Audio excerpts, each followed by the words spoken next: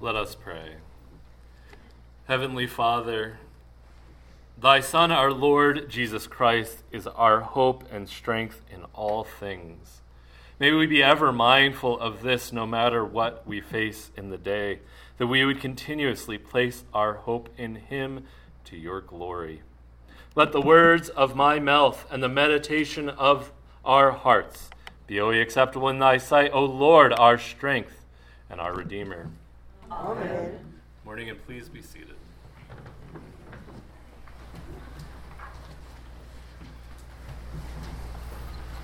When I was a kid, I really liked those books that were like Man versus Wild. I remember in like middle school we kind of learned there's like always a person versus something, and that's what made great literature, right? And the Man versus Wild ones were so fascinating to me, and I loved reading them, and I always thought, well, I could do that, and I could probably do it better.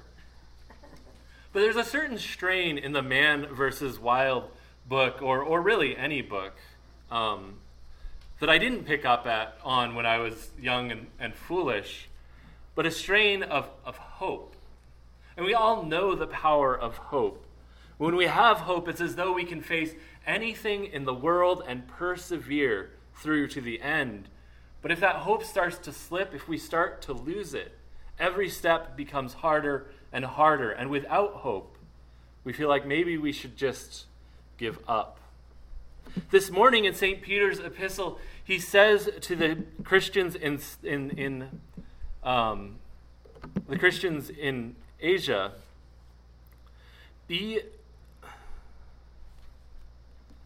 says to the Christians in Asia, be ready to give a good defense for the hope that you have. And this reminds us of what we have in Christ, the hope that we have in Christ.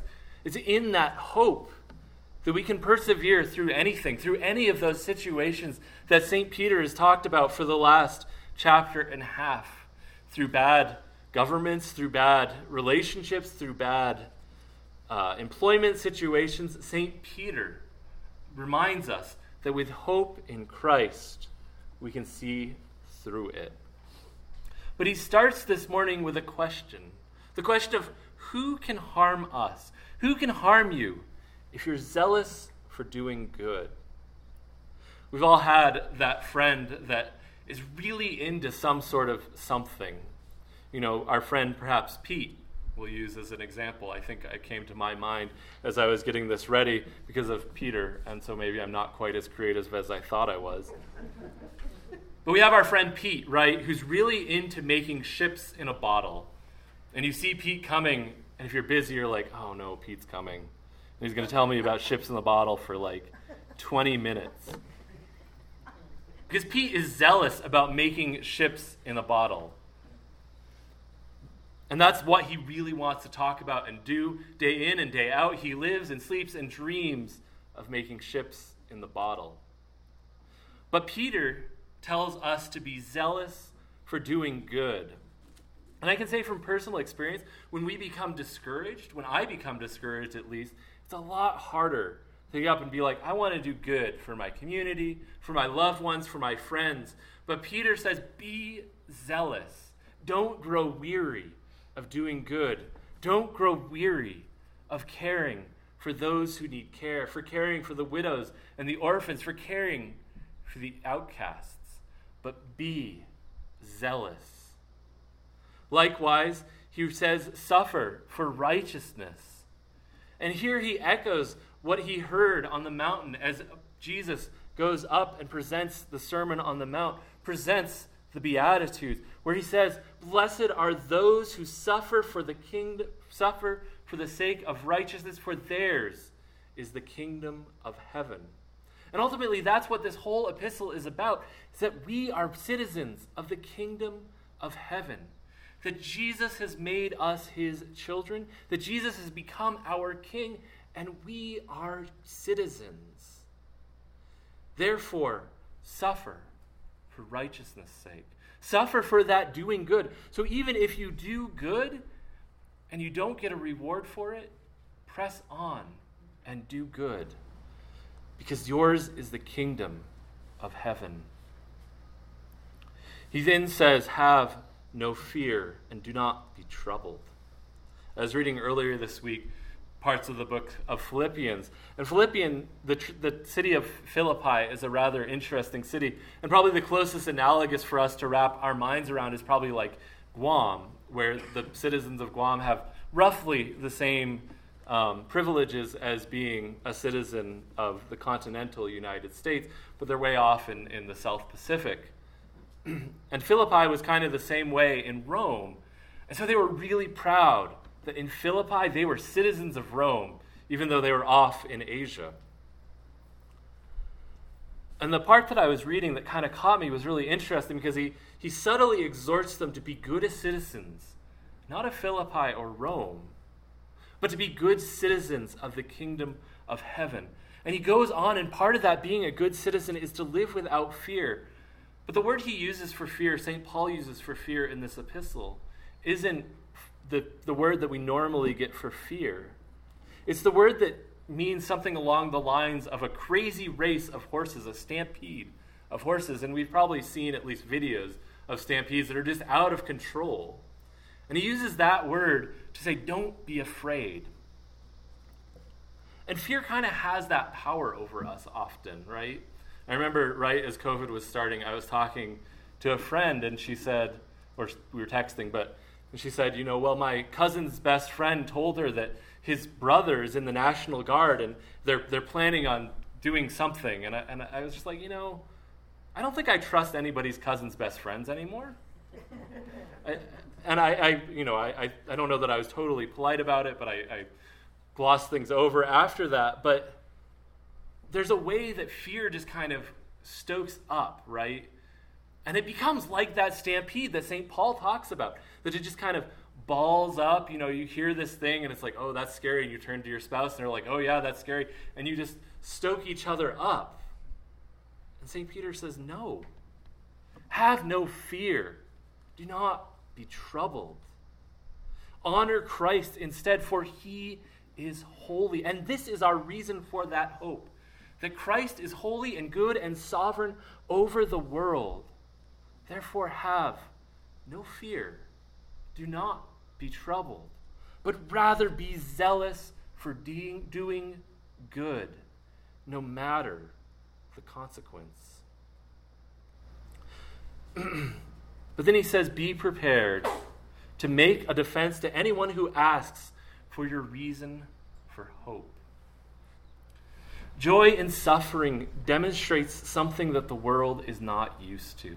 Joy in the midst of sorrow demonstrates not a callous joy, but a sincere contentment in Christ. Demonstrates something that the world cannot comprehend. And if the world sees it, they're going to ask, why? Why does this one have peace and joy in the midst of this? I don't know how many of you have ever heard of Corrie ten Boom, but she and her family were one of those families that saw what was happening in Nazi Germany, and they took Jews in and hid them in their house. And they were Christian, and they were caught. And everybody in her family ended up, she never saw them again after they were brought to concentration camps. But they made a video about this, and it's one of those very quintessential, cheesy 80s Christian movies. But I actually really recommend it. It's called The Hiding Place, if you haven't seen it. Might be on Netflix. I'm not 100% sure. We got rid of Netflix a while ago. But it is available out there. It's a little cheesy, but it's a very good movie nonetheless. But there's a scene in it where Corrie has struggled through this whole thing of kind of finding that contentment in Christ. And then she starts to, and one of her fellow inmates is like, what gives, basically? And she goes on to talk about the depth and breadth of the love of Christ for her. And the rest of her life is defined by this, even though the deep sorrow that she also faces. And that's what we're called to, that love from Christ, to dwell contently in that love and peace of Christ, no matter what the world throws at us. It's a demonstration of the hope which we have with the grace of Christ. It's a demonstration of the hope which we are invited into and which changes our lives.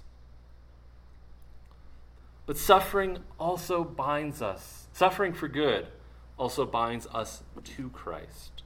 And St. Peter goes on to make that sort of the crux of his argument. He goes on to say, "For Christ suffered once for our sins, the righteous for the unrighteous." Christ is that righteous one that suffers for our sins. Christ in his righteousness, Christ in his perfection, died for our imperfection, died for our sins. And that's our hope, that Christ has died, Christ is risen, that Christ will come again. Now we get to this kind of peculiar phrase in here, and I want to talk about it for just a moment, and I'm going to give you a very unsatisfactory response to it, but that's okay. We get to that point where he talks about in which he went and proclaimed to the spirits in prison. And the author of one of the commentaries that I've been using for this study says, well, they almost definitely knew what he was talking about when he wrote it, but we have no idea what in the world he means. But I think what Luther said is even better.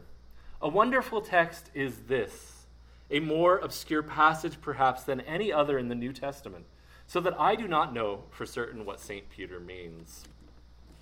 I'm with Luther on that one, and I haven't the foggiest idea what St. Peter is trying to say here.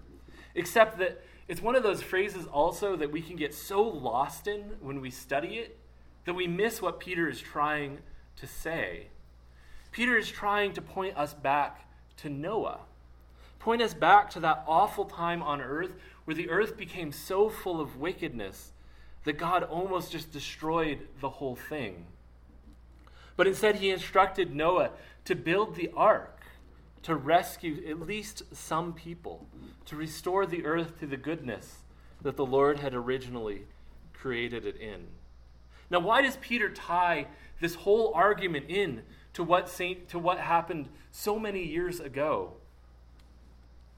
He's tying it in because in the darkest days of Noah, there was hope. In the darkest days of Noah, he kept a remnant to save. So likewise, the little church in Asia Minor was preparing for persecution. No, in some sense, it seems like Peter perhaps had some sort of prophetic understanding that persecution was about to hit the church hard in Rome. And so he says, be prepared for this. It's coming. And it may seem like the days are dark, but you were baptized into the church. You were brought into the ark, just as the Lord baptized the earth with Noah. Just like the Lord washed clean the earth. But in baptism, you were brought into the church. You were made clean with a good conscience. You were tied into the resurrection of Christ. Some churches are a little more literal about how they should do baptism. We tend to just sprinkle, and there's lots of fun debates about that, which I don't need to weigh you down with. But the burial of baptism is actually really beautiful because it reminds us that we're tied to Christ in dying to ourselves. And then when we rise up out of the water, we're bound to Christ in his resurrection. And this is what St. Peter appeals to. You've been made new. You have been given a good conscience. You have been brought into the ark of the church. So yes, the world around you may rage. The world around you may be scary. You may turn on the news. You may open a 40-page newspaper and every single page is covered with bad news. And it may feel like you should fear. It may feel like you should feel trouble. But do not be afraid. Do not be troubled, but rather be zealous for doing good, because you have a great hope in Christ. Christ, our hope, now reigns, and that's where St. Peter ends this section. He has gone into heaven. He is at the right hand of God. He is at the point of authority in heaven, and yet he hears our prayers. He sympathizes with us. He carries our prayers to God. And he has been given authority and power and that is subjected to him. My friends, do not be afraid. Do not grow weary, but Christ is our hope in all things. In the name of the Father, and the Son, and the Holy Ghost. Amen.